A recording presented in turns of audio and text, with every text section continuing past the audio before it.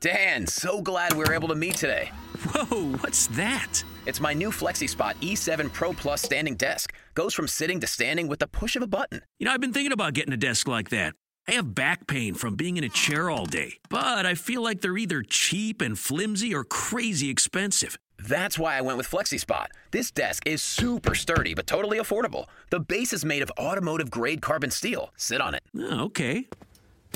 Hey, this is cool. All right, I want in on one of these. Where do I find FlexiSpot? Just go to their website, FlexiSpot.com. Right now, FlexiSpot is offering huge Black Friday and Cyber Monday savings on the E7 Pro Plus standing desk with up to $160 off. Plus, use code 20OFF right now for an additional $20 off. Go to FlexiSpot.com today and use code 20OFF to get up to $180 off the E7 Pro Plus standing desk from November 25th to the 28th only. That's FLEXISPOT.com. Go to FlexiSpot.com today. From the COVID lows to today, TQQQ has doubled. It used to be up ninefold, but now it's double. But if you look at the unleveraged QQQ, it's up something like 70%. TQQQ isn't up anywhere close to 3 times what QQQ has done over the past year and a half, because the volatility has really been a drag on the returns. And if we keep seeing a lot of big ups and downs, even if TQQQ stays here, you could lose money. Welcome to Exchange Traded Fridays, a weekly podcast where we discuss what's going on in the ETF space. I'm Heather Bell, a managing editor with ETF.com. I'm joined by my longtime colleague, Sumeet Roy, ETF.com's senior ETF analyst. Hey, Sumeet, happy Thanksgiving. Happy Thanksgiving, Heather. How you doing? Pretty good. I guess I just wanted to start this conversation off with a discussion of TQQQ. You wrote an article about how people are investing in it, like pouring money into it. I think it's pulled in $9 billion year to date or something like that. It's like they're betting on a technology recovery. Can you talk about that a little more? Yeah, it's actually more than $9 billion. I'm amazed. It's $11 billion have gone into TQQQ this year. And that's just enormous, right? It's number 9 on the overall inflows list out of all ETFs.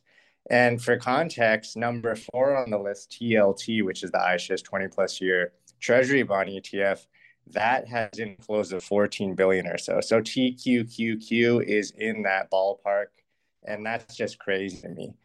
And if you look at the total assets for this fund, it's around $12 billion in AUM. So this year's inflows of 11 billion have simply made up for the huge losses that we've seen in the price of this fund, which is down something like 75% year to date. So that's interesting, and it really surprised me. And in my piece for ETF.com, I wrote, this is one of the few areas where buy the dip isn't completely dead. You look at crypto, you look at SPACs, cloud stocks, you name it, people have kind of just given up, right? But that's clearly not the case with TQQQ. People still believe that, the NASDAQ and technology, like you said, Heather, are going to eventually rebound, and TQQQ could provide some really nice returns again. For context, this fund was up 9-fold from the COVID lows through the end of 2021. It's given up pretty much, not all of those gains, but it's given up 80% of those gains. So we'll see if it can repeat that mega performance that it had, back in 2020, 2021. I don't know if it can, but we'll see, right? This is obviously a very speculative vehicle that's used by a lot of retail traders. And that's totally fine as long as they know what they're getting into. Only time is going to tell whether buy the dip ends up working here or not.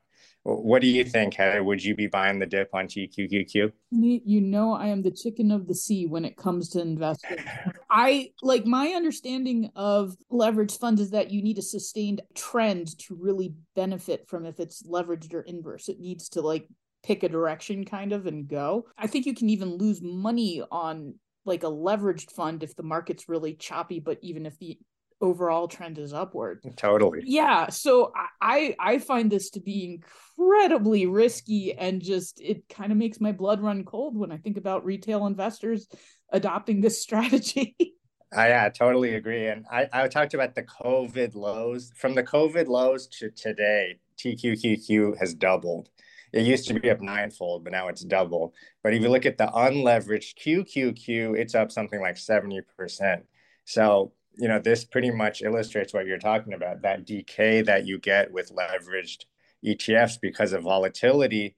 TQQQ isn't up anywhere close to three times what QQQ has done over the past year and a half, because the volatility has really been a drag on the returns. And if we keep seeing a lot of big ups and downs, even if TQQQ stays here, you could lose money.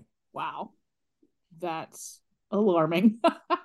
Yeah, absolutely. So Heather, I want to shift gears a little bit. You wrote a story this week about how the SEC is looking to increase transparency around mutual funds and ETF fees and returns and things like that. What's that about? Basically, they're just revising the requirements for shareholder reports and annual reports. They're streamlining it, and they're encouraging fund issuers to include visually appealing design or imagery. So I looked at a sample that they circulated, and it included very comprehensive fee information, like how much you could expect to make over a certain period if the fund moved a certain amount, and what your actual cost would be, how much you would be up. And then like the second page includes a line graph showing historical performance over time. And I think in total, these proposed changes would reduce the size of a report to 3 pages, and it would include all the relevant information. Now, if you wanted something more comprehensive, the new rules kind of say that the issuers have to provide you with that free of charge. I think they either have to mail it to you or send it to you electronically. There was also some stuff about misleading fee representations, like the fees, I believe, have to be consistent in the marketing materials with most recent prospectus type of thing. So, I mean, I think it's good for investors. I think the fund issuers are probably a little unhappy about having to kind of add to their costs, possibly. Yeah, I'm looking at the sample that you linked to in your article, and it definitely simplifies things, and you can get a really great sense of the fees for the fund, what in the portfolio, how your returns are impacted. So, I do like this idea of kind of distilling those 100+ page reports down into something that's a little easier to grasp for the average investor. Yeah, I think it will be good for investors. My ADHD brain absolutely appreciated it when I was looking at it. I was like, oh, this is very clear and very well defined. And it applies to mutual funds and ETFs. So I think that's a good thing. Awesome. You actually wrote a story late last week about kind of the housing ETFs falling off a little bit. And I was reading today that interest in mortgages is up 2.2%, with the interest rates on mortgages kind of coming down a little bit, like very slightly. I think it's from 6.9% to 6.7% or something like that. Do you have any thoughts there? Yeah, we have seen a slight downtick in the mortgage rates, and that's going to help the housing market, because we did get a week ago, last Friday, data on existing home sales, and we saw they fell for a ninth straight month through October. And they're down to a very low level now. If you strip out the COVID bottom, when economic activity completely froze up, then this is the lowest level for existing home sales since 2011, which, as you know, was during the aftermath of the financial crisis. So this market is completely frozen right now, and it's because of those same dynamics we've talked about. Houses are unaffordable for buyers because of record prices and really high mortgage rates. And then on the other hand, sellers are reluctant to sell and trade up to another house because they don't want to give up the low mortgage rates that they have and switch into a higher mortgage rate. Now, the National Association of Realtors said that we might be nearing a bottom in terms of home sales. And their reasoning is that mortgage rates have fallen from, I think it's around 7.35% at the high, and now we're around 6.85%. And like you said, we have seen an uptick in terms of mortgage demand because of that. And if we continue to see more relief on the rate front, that should make both buyers and sellers more active in the market. but we'll see. I mean, 6.85% is still pretty high relative to what we've seen in recent years when mortgage rates were around 3%, right? Wouldn't you agree, Heather? Oh yeah, that's like double what I'm paying. Yeah, exactly, right. And then that would make you reluctant, even if you wanted to move into another house, you wouldn't necessarily want to give up that low mortgage rate. Absolutely. Yeah, I'm in Denver right now and our housing prices have skyrocketed. If I had to move right now, I would be very unhappy about that. Yeah, totally understand. So Heather, you wrote a story about Fidelity converting six thematic mutual funds into ETFs. Why was that important? Well, I thought those were really interesting just because I don't think we've seen many thematic funds convert. They've mostly been kind of broad based, and the cannabis mutual fund that converted into an ETF did not last very long. It closed after, I think, 7 months or something like that.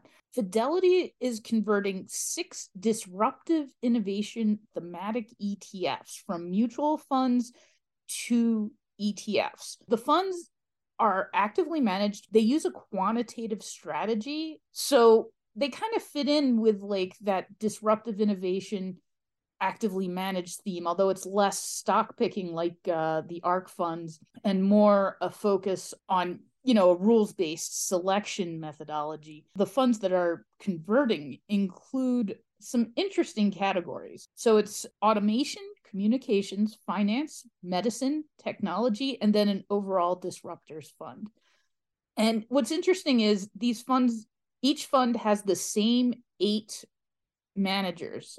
And it seems like it's a cohesive team at Fidelity that manages these funds, and they're going to carry over into the post-conversion funds and continue managing them. My thing about conversions is that I feel like from what I've observed, I don't have the hard data for this. From what I've observed, funds that are small that convert have generally stayed fairly small, where the, larger, more popular funds that convert, they're like a large mutual fund, they tend to hang on to their assets and even grow. So I'm not sure that converting funds is a guarantee for success. Overall, this whole family has, I think, about 80 million in assets under management. I don't know. Have you got any thoughts there? Interesting. Yeah. So that's pretty small, 80 million. And they seem to be going up against the ARK suite, right? Everything you mentioned, automation, finance, medicine, that strikes me as similar to ARK G, ARK F, and things like that. So given that, I probably agree with you. They're going to stay small, right? What are the odds that Fidelity disruptive tech ETFs can go head to head with the branding and marketing behind the ARK machine? Even though Fidelity is obviously a huge company in and of itself, but disruptive tech seems to be a type of category that appeals mostly to retail investors. I could be wrong about that. And obviously ARK has more mind share when it comes to that, area. I don't know. What do you think, Heather? I think you're right. I hadn't even picked up on the fact that this is very similar to the ARK categories. They've been around since I think 2000, let's see, 16. So they've been around a while. I don't know. I think it will be hard for them. I don't think investors in those funds will see the like wildly positive performance that investors in the ARK funds saw, but maybe they won't see those steep downturns either. So steady exposure to disruptive technology or disruptive innovation may have some appeal to people who maybe got burned by the ARK funds. Yeah, definitely. And I'd be curious to see, I actually haven't looked into it. Have any other disruptive tech ETFs outside of the ARK suite taken off? Like I know there was like a moonshot ETF, things like that.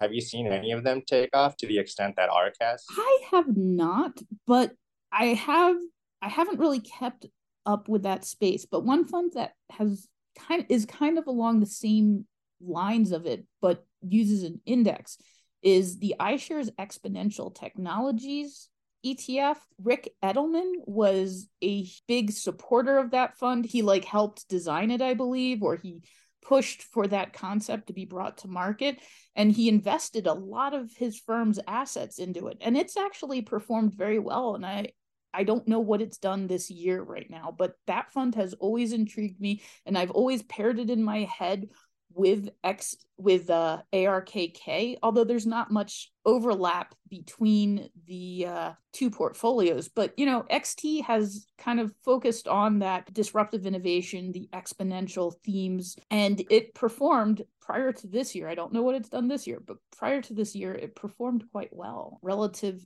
to the ARKK funds. It didn't have that big downswing that they had. Yeah, it's even holding up a little bit better than the NASDAQ. I'm looking, it's down 23% year to date.